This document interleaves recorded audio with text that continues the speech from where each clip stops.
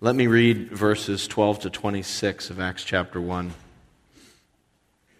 It says, "Then they returned to Jerusalem from the hill called the Mount of Olives, a Sabbath day's walk from the city. When they arrived, they went upstairs to the room where they were staying.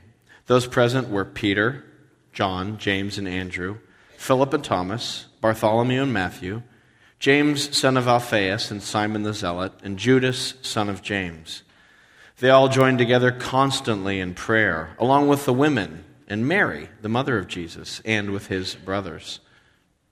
In those days, Peter stood up among the believers, a group numbering about 120, and said, 'Brothers, the scripture had to be fulfilled which the Holy Spirit spoke long ago through the mouth of David concerning Judas, who served as guide for those who arrested Jesus.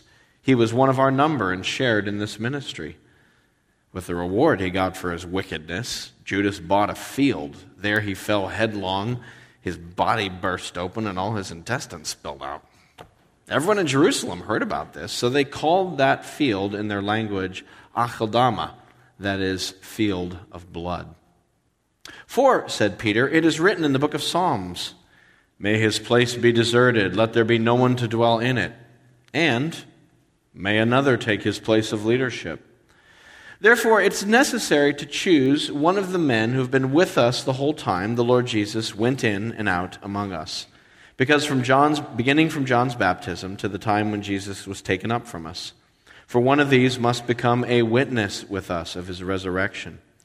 So they proposed 2 men, Joseph called Barsabbas, also known as Justus, and Matthias. Then they prayed, Lord, you know everyone's heart. Show us which of these 2 you have chosen to take over this apostolic ministry, which Judas has left to go where he belongs. Then they cast lots, and the lot fell to Matthias, and so he was added to the 11 apostles. Well, true confessions this morning. I don't like waiting. I really hate waiting. I know that kids don't like waiting. You know, are we there yet? How much longer? We've been in the car forever. Adults don't like waiting. This is your captain. Regret to inform you that although we've landed, looks like there's not a terminal open yet, so we're probably going to sit on the tarmac here for about a half hour, and please don't get up from your seats. According to FAA regulations, blah, blah, blah, blah, blah, and you just hear the groans all over the plane, like, oh, and the angry tweets and Facebook posts are like flying out of the airplane because we hate waiting. But you know, you should know that if you're going to follow Jesus Christ and be a disciple, that the Christian life involves a lot of waiting. In fact, we have a slogan. We call it waiting on the Lord. In fact, that slogan comes out of the Bible, to wait on the Lord. So this is really part of our discipleship, is waiting and being patient with God's timing. Maybe you've waited on the Lord. Perhaps there's been a time in your life where you felt God calling you to something or summoning you to a task or a ministry or some exploit for the gospel. And yet there was a delay between when he called you and when that was accomplished, and there were things in the way, and you're like, God, why are you calling me or putting this desire in my heart, and yet I can't quite get there? What is it? And you have to wait on the Lord. Or maybe you've looked at some sin in your life or some character flaw, and you've been praying, God, grow me to be more holy in this particular area, or Lord, help me to have more patience, or help me to be more gentle or kind or loving, and you've been praying for God to work in your heart, and you've been working on that area, but the change is so slow in coming in our lives sometimes as we grow in holiness, and you're waiting for God to work. Or perhaps you've just been in a tough spot, and you've been asking for God to help you. God, help. This is really hard. When are you going to do something about this? I know you love me. I'm trusting in you, but could we speed it up? This is hard. This takes a long time. And so we wait on the Lord. But there's a difference between waiting on the Lord and waiting in a plane that's stuck on the tarmac. It's a different kind of waiting. When we're waiting for the plane or whatever in life, we're just trying to kill time. We're just trying to make it out. But when you're waiting on the Lord, it's a very active kind of waiting. We're not just sitting there playing Candy Crush, checking our watch, like, please, hurry up. When you're waiting on the Lord, there's things to do. God uses that time. God calls us to a very active, participatory kind of waiting. Well, here we come to the book of Acts, chapter 1, and here we see the church waiting. The book of Acts has this kind of rhythm to it where it'll give us a little glimpse of the church, and then it'll talk about the advance of the gospel, and there'll be sermons, and then you'll get another glimpse of the church, and then there'll be the preaching of the gospel, and the gospel goes forward. So you kind of keep getting these pictures of life inside the church and then life out in the community as Jesus is being preached by the church. And so here the book starts with one of these inside looks. What was going on inside the new community of God's people as they were waiting? Because they were waiting, right, for the coming of the Holy Spirit. In fact, if you go back to chapter 1, for those, verse 4, for those of you here last Sunday, you'll remember this. Jesus, before he left to go back to heaven, told them to wait. He said in verse 4, "Do not leave Jerusalem, but wait for the gift my Father promised." And so here they are now, they're in Jerusalem, and they're waiting. And as you look at the church waiting, we get a glimpse of what biblical waiting looks like, what the church in wait mode looks like. And I'd like to suggest that there's at least two images we get from these stories here in chapter 1, verses 12 to 26, of the church in wait mode, of the church trusting and pausing and waiting for God to work. And the first is this, that there's two panels, two scenes. The first scene is verses 12 to 14, and in that scene we see that the church waiting is a church praying. That the way the church waits is not just, come on, what's going on here, God? But a waiting church is a praying church. Look at verses 12 to 14 again. It says, "Then they returned to Jerusalem from the hill called the Mount of Olives, a Sabbath day's walk from the city." So Jesus just went up to heaven. They're heading back into Jerusalem. It's a Sabbath day's walk, which is a little under a mile. It was the distance you could legally travel on the Sabbath and still not break the commandment of doing no work on the Sabbath. The rabbis had it all figured out. Well, anyway, they arrive. They go to a place in the upper room. Then you get the list of apostles. And then you have, and also Mary, the mother of Jesus, is there. Jesus' mother, Mary.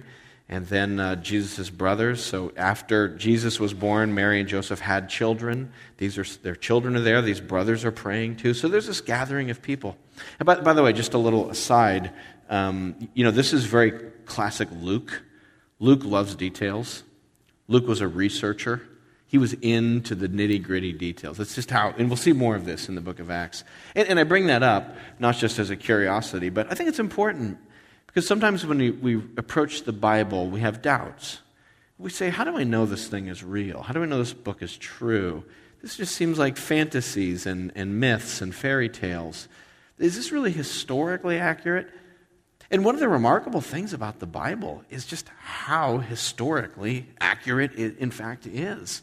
Whether you look at archaeology or whether you look at ancient history, again and again, the Bible shows that it was rooted in a real ancient time and place. I mean, part of the reason that we have modern archaeology today, in part, is fueled by the Bible and people researching into it. And the book of Acts is no exception to that. Luke is very into places and names and descriptions. And so here's Luke, the kind of fastidious researcher. Okay, who was there when you all came back? Oh, okay, you were there. And who? Oh, Mary was there. Okay, we're going to write this down. He's that kind of a mind. Anyway, I digress. The important thing is what they were all doing while they were together waiting. They were praying. Verse 14. They all joined together constantly in prayer. This was their wait mode, was a mode of praying. They gathered together and they prayed. The Greek phrase is something more like they devoted themselves to prayer together. They devoted themselves to prayer together. Does that sound familiar to anyone? They devoted themselves to prayer. If you were here 2 weeks ago, that should be familiar. Remember we studied that in Colossians chapter 4? Where in Colossians chapter 4, Paul said to the Colossians, devote yourselves to prayer. it's actually the same two Greek words, devote yourselves to prayer. And here it is. They were doing what Paul said. They weren't just praying, they were devoted to prayer. They didn't just say a prayer, they were devoted to prayer. In other words, it had a kind of recurring, habitual, regular thing. It marked what they did. Oh, there they go again, praying. Well, that's what they do over there. Oh, okay. They're devoted to prayer. I have a guy here in our church, many of you know Dave Como. He's one of our interns. He is a student at Gordon Conwell Seminary right now, and he was telling me about the devotion of some of the students at Gordon Conwell to prayer. They have a lot of Korean students up at Gordon Conwell. I don't know if you know anything about the history of the Korean church, but in the modern era, the Korean church has exploded in Korea. I mean, there's hundreds of thousands of believers, massive churches there in South Korea. And one of the characteristics of the church in Korea is it is a praying church like crazy. Those people know how to pray. And so Dave was telling me, he says, these Korean students at Gordon Conwell, they get up at 5 every day to pray. I was like, what? 5? Wow, that's really early. They're up at 5 to pray. And he says it's very common to walk around campus and see clumps of Korean students praying. They're just praying for each other, caring for each other, being the body of Christ to each other. But there are people, they're praying. It's built into their faith and in their cultural context. But that's not just for Koreans. This is a Christian behavior to be devoted to prayer. And when we're waiting, that's what we do. We pray. That's how we wait. Unfortunately, there's other things we substitute for prayer, right, when we're waiting. There's other things we do instead of praying while we're waiting. For instance, we worry. Right? Instead of praying, we worry. We stress out, we freak out, we panic, our minds go, and I get it, I worry too. But just to be clear, let's make sure we're all on the same page here. When you're worrying, okay, just so we're all clear, that doesn't count as praying. Okay? You don't get points for that. All right? If you're up from 2 to 4 in the morning worrying yourself silly, you can't get up the next day and tell someone you prayed for 2 hours. Right? It doesn't count. Worrying is not praying. Worrying is when your thoughts just go crazy and you listen to your thoughts. Praying is when you're talking and directing your thoughts to God. And you're talking to God about your worries. I mean, I'm not saying that worries can just magically disappear. But we pray and we say, God, I'm worried about this. That's what prayer is. It's an active, intentional conversation with God about the fears and the anxieties and the things that we have in our hearts. And so we pray about it. It's easy to think that worrying is the same thing as praying. Well, look, I'm worrying, and I know God hears my thoughts, so doesn't that count? No, you need to pray. Something else we substitute for praying sometimes is working. We get busy. Oh, I've got a problem. I'm going to fix it. I know you. I know myself. We're a bunch of can-do, type A, roll up the sleeve, self-reliant New Englanders. That's how we are. And if there's a problem, it's like, well, let's just get to it. Let's make a plan. Let's make some calls. Let's check the internet. Let's do a Google search. There we go. There's an article on how to fix it right there. And I'm going to talk to some people, and I'm going to make it, and I'm going to start executing, and I'm just going to get her done. But we don't pray. Now, I'm not suggesting, just to be clear, I'm not suggesting a kind of passivity where we never do anything and we sit on our couch and just say, well, I prayed, so now God's going to have to do it all. I mean, I'm not suggesting that kind of error either. But I guess what I'm saying is that in our normal activities, in our activism, is there an emphasis on depending on God in prayer? In other words, for every hour I'm at work getting her done, is there an hour spent praying? Probably not. Okay, is there a half hour spent praying for every hour of getting her done? Is there 10 minutes of, When's the last time I prayed for 5 minutes straight? When's the last time you sat down for 5 minutes and just for uninterrupted prayed about some things for 5 minutes? Are we a praying people? And yet praying is I would argue, a very gospel-shaped behavior. We're people who love the gospel here. If you're new to our church, you're going to hear us talk about the gospel a lot. We're going to sing about the gospel a lot. We're kind of obsessed with the gospel here. It's because the gospel is the best news we've ever heard. And it's still blowing our minds. So we keep talking about the gospel. But the gospel is not only the message that helps a person be saved, but the gospel is it's like how we keep living our life. We never really get over it. So the gospel message, you guys, if you don't know the gospel message, this is the gospel. It's the news that we are sinners, that we're under God's judgment, we're going to hell, but God in his mercy has sent a Savior, Jesus Christ, who died and he rose again, and now sinful people like me, by putting their faith in Jesus, can be forgiven and be reconciled to God. Not by my good works, not by trying to be a good person. It doesn't matter at all that I went to seminary or I'm a pastor. That doesn't have anything to do with my salvation. It's God's grace, his forgiveness in Jesus. And so we're saved by grace through faith in Jesus. That's how you're saved and forgiven. But I think sometimes we remember that message. Well, that's how you become a Christian. But we think, well, now that I'm a Christian, yeah, I know I was saved by faith, but now I'm going to get there by works. You got to keep trusting God. Grace, every day I need grace. And so I think prayer is one of the most basic postures of faith. Because when I'm praying, I'm saying, I can't do this. I need help. Yeah, it's me again, God. Is it okay if you're okay? Okay, fine. This is my need again today.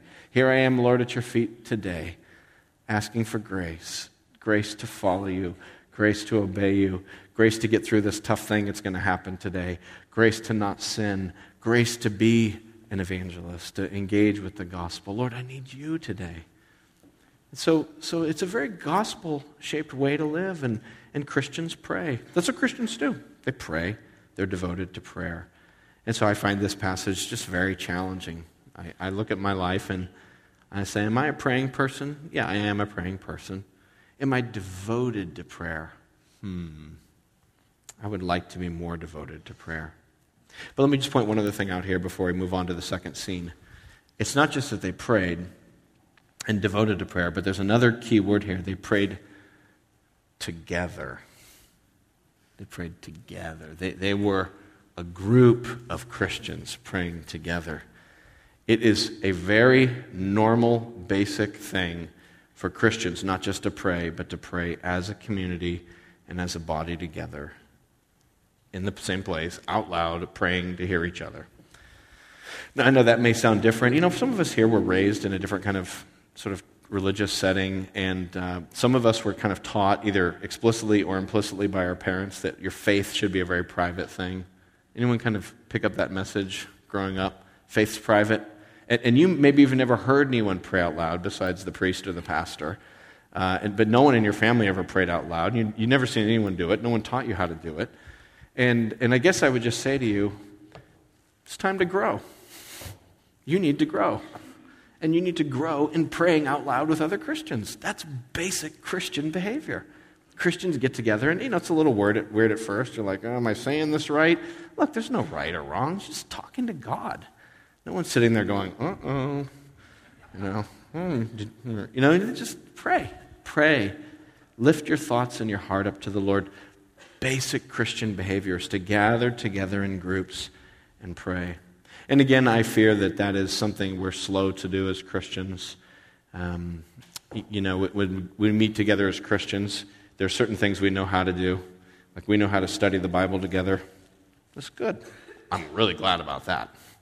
And as Christians, we know how to get things done. We know how to plan things. We know how to form a committee meeting and be like, okay, let's see, what are the dates? Okay, you're going to be in charge of the hamburger buns. Okay, and you're going to make sure the bulletin announcement gets, okay, and you got a plan, it all gets worked out. Okay, we've organized. We know how to organize ourselves. A lot of us here are type A, organized people. It's great. It's a blessing. But where's the prayer? And we know how to share our opinions as a group. We know how to get together as Christians and say what's on our mind. But do we know how to pray? So often church meetings go like this. Have you ever been to church meetings like this? Church meeting starts, and the chairman says, hey, Fred, will you open us in prayer, Fred?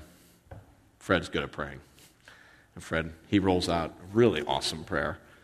30 seconds, 45 seconds. And then when Fred's done, there's like a 2-hour meeting, and lots of things are discussed and planned and worked out, and all the details are put in place. And then at the end of the meeting, they're like, well, look, the time's wrapping up here. Wilma, will you close us in prayer, Wilma? And Wilma, she's good at praying too. And Wilma, she rolls out a nice prayer, and and then we're done, And it's good, and you got things done, and God blesses it. But where's the prayer? Where's that team saying, God, we need you. We need you, Lord. We need to be dependent upon him.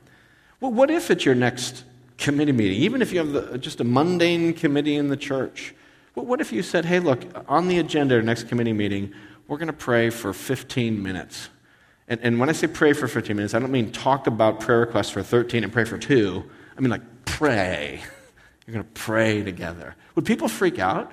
Would they be like, 15 minutes? How much time we have here? I got to get home. My show's on, at 9. I'm like, what? How long is this meeting going to go? Why are we praying? Why don't we just get her done? Come on, wasting time here, right? What if your Bible study said, hey, once a month in our Bible study, our growth group gets together. Instead of studying Acts and talking about it, we're not going to talk about anything at all. We're just going to pray the whole time. And we're going to pray for people who know the Lord, and we're going to pray for each other, and we're going to get after this prayer thing. We'll try that once a month. Do this Christian prayer thing. I know we're not all comfortable praying, but we're going to, by the end of the year, we're all going to be good at praying together because we're going to get used to it. As a pastor, I go to a lot of meetings in church.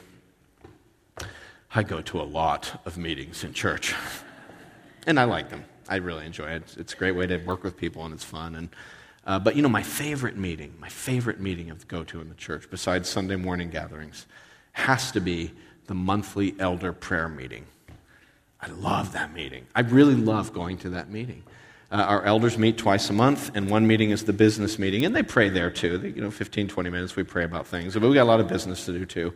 But at the prayer meeting, we meet in someone's home, and all we do is spend an hour plus just praying for each other, praying for the members of the church, praying for God's work in our church, praying for revival, praying for you. We're just praying.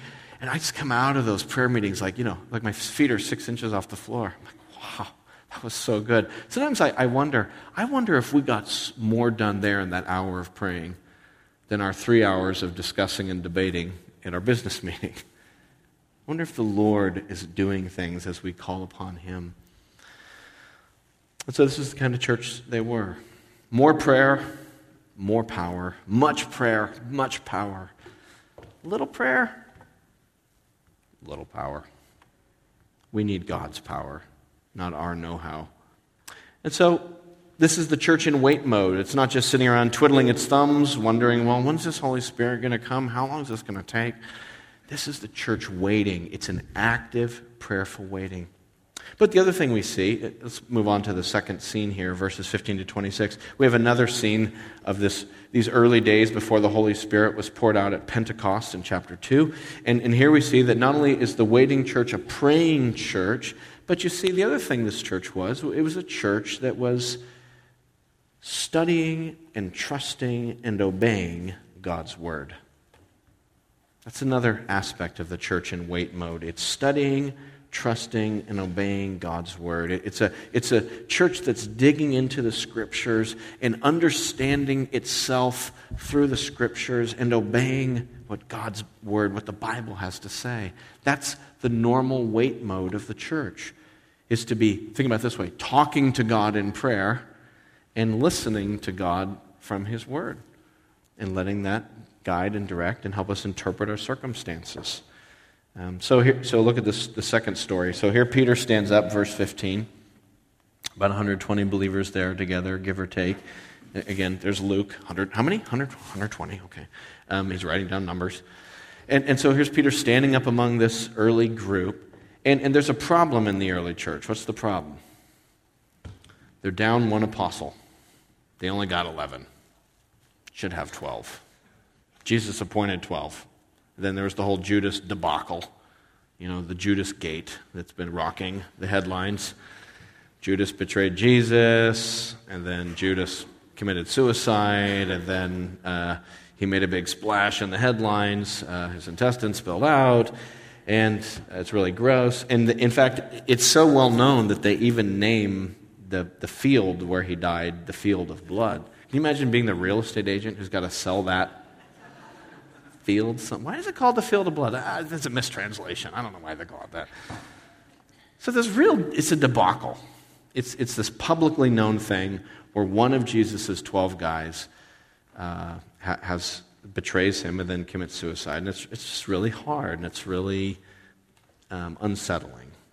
And so it might have been a tempting moment for the church to panic or to go into fix-it mode. And how are we going to get the right spin on this? Let's form a committee. How about a PR committee to try to get our... No. Peter says, don't worry about that.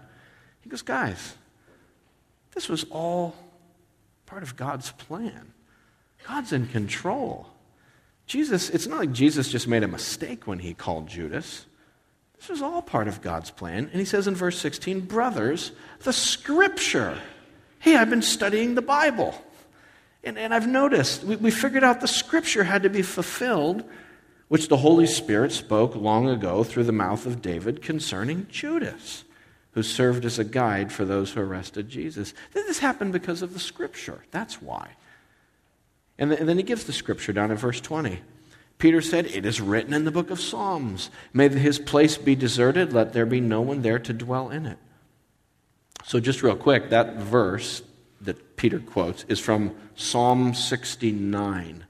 And if you go back and look at Psalm 69, I won't take the time to go through it here, but it's really interesting. Psalm 69 is a psalm of lament from King David, where King David is crying out to God in the Old Testament, help me, God, help me. All these enemies are pounding on me. Everyone's against me. And David did have a lot of enemies. But as also part of that psalm, David prays for God's justice and judgment on his enemies. So it's a cry for help by King David for his enemies and a prayer of judgment on his enemies.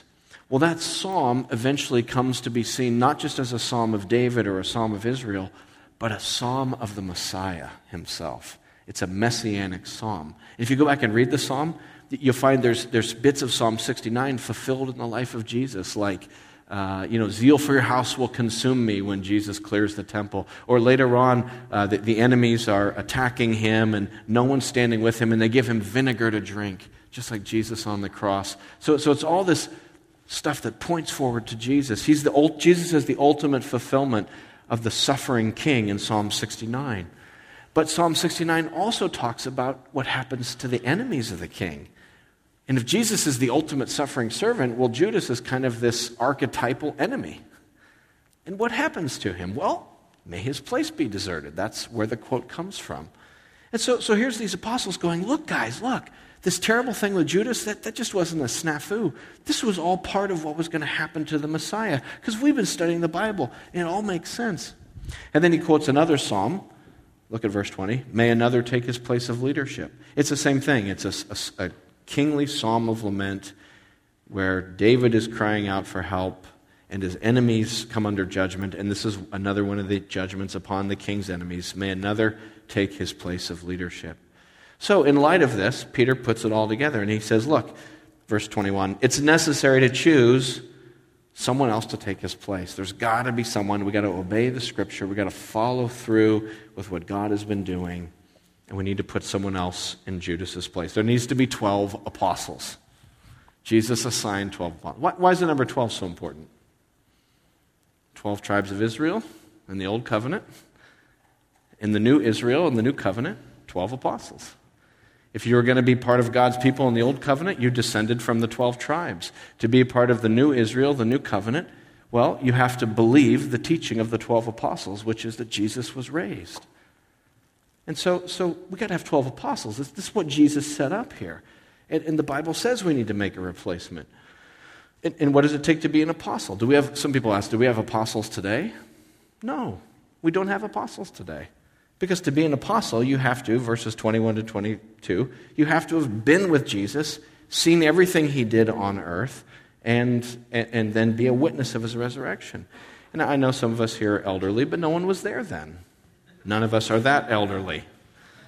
No one here could be an apostle. They had an initial job of laying the foundation of the witness, of having seen it all. And they wrote down their witness for us in the Bible, the apostolic teaching.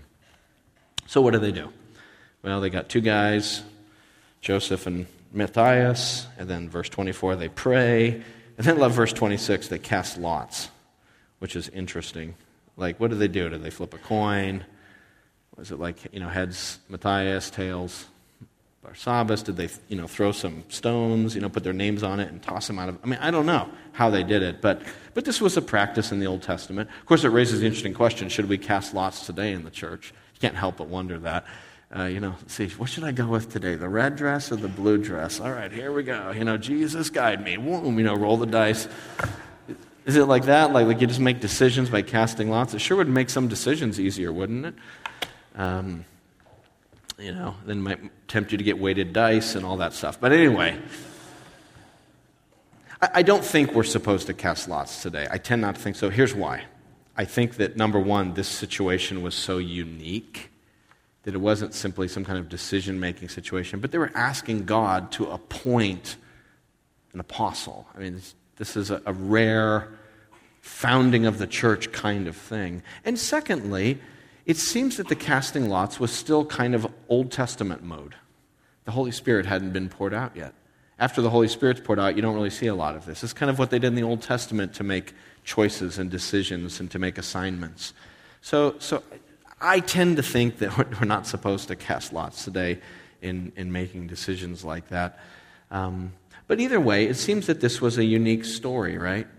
It's a unique story because they're appointing an apostle, and we don't do that today. It's a unique story because they're casting lots, and I'm not suggesting we do that today. But I do think there is something here that's normative for us, that we see as a pattern, and that we're going to see continually throughout Acts, and that is that one of the characteristics of the church is that they study and obey God's Word. And they're interpreting their circumstances through God's Word. And they're believing in the sovereignty of God. That God is in charge of all these things. And look, if you're going to study your Bible, one of the things you're going to find in your Bible is the sovereignty of God everywhere. God is the Lord. And so they're approaching this waiting time by studying Scripture and doing what it says. And so I think this is what the church looks like when it's waiting, among other things. It's praying, it's talking to God, it's seeking God's help, and it's also letting itself be guided and directed by God's Word. As it tries to know what it should do, what God's will is, they keep going back to the Scriptures. And even though this, again, is a unique situation in some ways, I think this is the normative approach of the church. Is say, what does God's Word say? This is how we know God's will, is from His Word. I know we as Christians struggle with knowing God's will sometimes. That's one of the things we often do when we're waiting, trying to figure out what God's will is. What does God want me to do? This job or that job? Should I buy the house or should I not buy the house? Should I buy the boat or not? What size boat should I get? This college or that college? Should I do the surgery or should I wait? Lord, what's your will? Tell me your will in this situation. And we say, well, look in the Bible. You go, there's a place in the Bible that tells me which car to buy? No, but maybe God's will is focused on another area than we're typically focused. I think sometimes we're focused on our circumstances and decisions we have to make, but God's Word guides our overall values and our thinking, and maybe God's more concerned about our hearts and our motivations and our minds as opposed to the circumstances. Kind of like, should I take this job or that job? And I don't know, I can almost hear God being like, I don't care, but look, check your heart, check your mind, check your motives. And, these are the important things. That's what the Bible speaks to. Hey, do you guys want to know God's will for your life? Anyone here interested? I can tell you God's will for your life. I found a Bible verse that tells you God's will for your life. Let me show it to you. It's really cool. 1 Thessalonians chapter 4. I'm going to tell you this morning God's will for your life. How cool is that? That was worth the price of admission right there. Look at page 1170, 1 Thessalonians 4. This is God's will for your life. Ready? Like, I'm finally going to know whether I should do this or that. Here's God's will for your life. 1 Thessalonians 4. Ready? Verse 3. It is God's will that you should be sanctified. That's what God wants. Like sanctified, what does that mean? Holy, godly. God wants you to grow in holiness and to mature, to become more and more like Jesus, to have more and more of the fruit of the Spirit. love, joy, peace, patience, kindness, goodness, faithfulness, gentleness, self-control. He wants your character and our character to be more like Jesus. That's God's will. You're like, well, that doesn't help me to know which motorcycle I should go with and whether or not I should have the motorcycle. Like, maybe that's not the focus of Christianity and God's will. Maybe the focus is what's in your heart. Why are you doing this? And are you growing more holy? And of course, the focus here in verse 3 is on, in particular, sexual purity. He says that each of you should avoid sexual immorality, that you should learn to control your body in a way that is holy and honorable. But we could give all kinds of sins and righteousness that we should be fleeing from and aspiring to. But it's God's will that we be holy and sanctified. And again, I think so many times we're focused on our circumstances and knowing God's will and which way we should go. But God is more focused on our hearts and the character of Christ. And our circumstances are merely the tools He's using to shape and hone us into the image of Christ. When we stand before Jesus someday, His question to us isn't going to be, so which career did you choose? Did you get the right one? He's going to say, do I know you? Or do I not know you? I don't think I know you. You don't look anything like me. I don't know you. Or I do know you. Look, this is my image that I've put into you through my salvation. And look, you've grown more like me as evidence that you're one of mine. This is one of mine, Father. I know him. I know her. That's what God is concerned about. I mean, again, this is gospel stuff. Gospel people are concerned to be growing in the image of Jesus. Why did Jesus die on the cross? He didn't die on the cross so that we would get into the better or the right college. He didn't die on the cross so that we would make the right decision about whether or not to break up with so-and-so. He died on the cross to forgive our sins and make us holy. And so as gospel people, our big concern in all of the vicissitudes of life is, am I growing and are we growing to be more like Christ in obedience to the Word of God? That's what a gospel church looks like. What's a waiting church? It's a church that is praying, that is devoted to prayer, that is devoted to prayer together. And it's a church that is seeking to know God and to be conformed to His image as it seeks to obey His Word, trust His Word, interpret its circumstances through His Word. A church that devotes itself to the apostles' teaching. That's a waiting church. And I'll tell you what, when your church is like that, when you're like that as an individual Christian, when you are praying and when you are submitted to God's Word, that's the church that God can use. That's the Christian that God typically uses. He can use anyone He wants, anytime He wants, but that's what He tends to do, is He tends to use that people. Because when the church is praying and studying and obeying God's Word, it's like, you know what the church is like then? It's like a pot of water that's at a low boil. Like that's the pot you're going to throw the pasta in. You got another pot over here, it's not boiling, you're not going to throw pasta in that. You're like, oh, that one's already boiling, okay. And so the waiting church that's boiling is ready for the pasta. Sorry for the food analogy near noon. The waiting church is the church that has its bags packed, its shoes tied, its wallet, its passport, and it's got, everything's together, all the papers are there, the backpack's ready, and that's the church that's ready so that when the call comes, it's ready to go. The church that is praying and the church that is obeying God's Word is the church that has its armor on. It has its helmet on and the breastplate and the shield and the sword and everything's ready and it's in a proper fight stance and it's ready for action. It's balanced. It's ready to move when it's time to move in the spiritual war. That's the church. And those are the people who are ready because they're waiting on God and they're talking to God and they're studying His Word.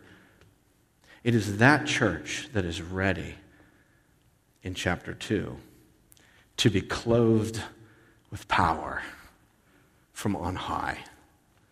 That is the church that is ready to receive the Holy Spirit so that it might bear witness in Jerusalem and Judea and Samaria, and to the ends of the earth. Let's pray.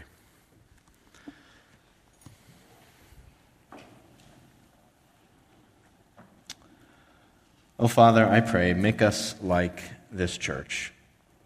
God, I pray that you would make us a people devoted to prayer. We pray, Lord, that you would crank up the prayer intentionality at South Shore Baptist Church in each of our lives, Lord. I pray you put a desire in our hearts to pray, that we wouldn't try to pray more because we know we're supposed to, but that, Lord, there would be a hungering in us to draw close to you as a church. Oh, Lord, put a spirit of prayer within us and help us to grow in prayer.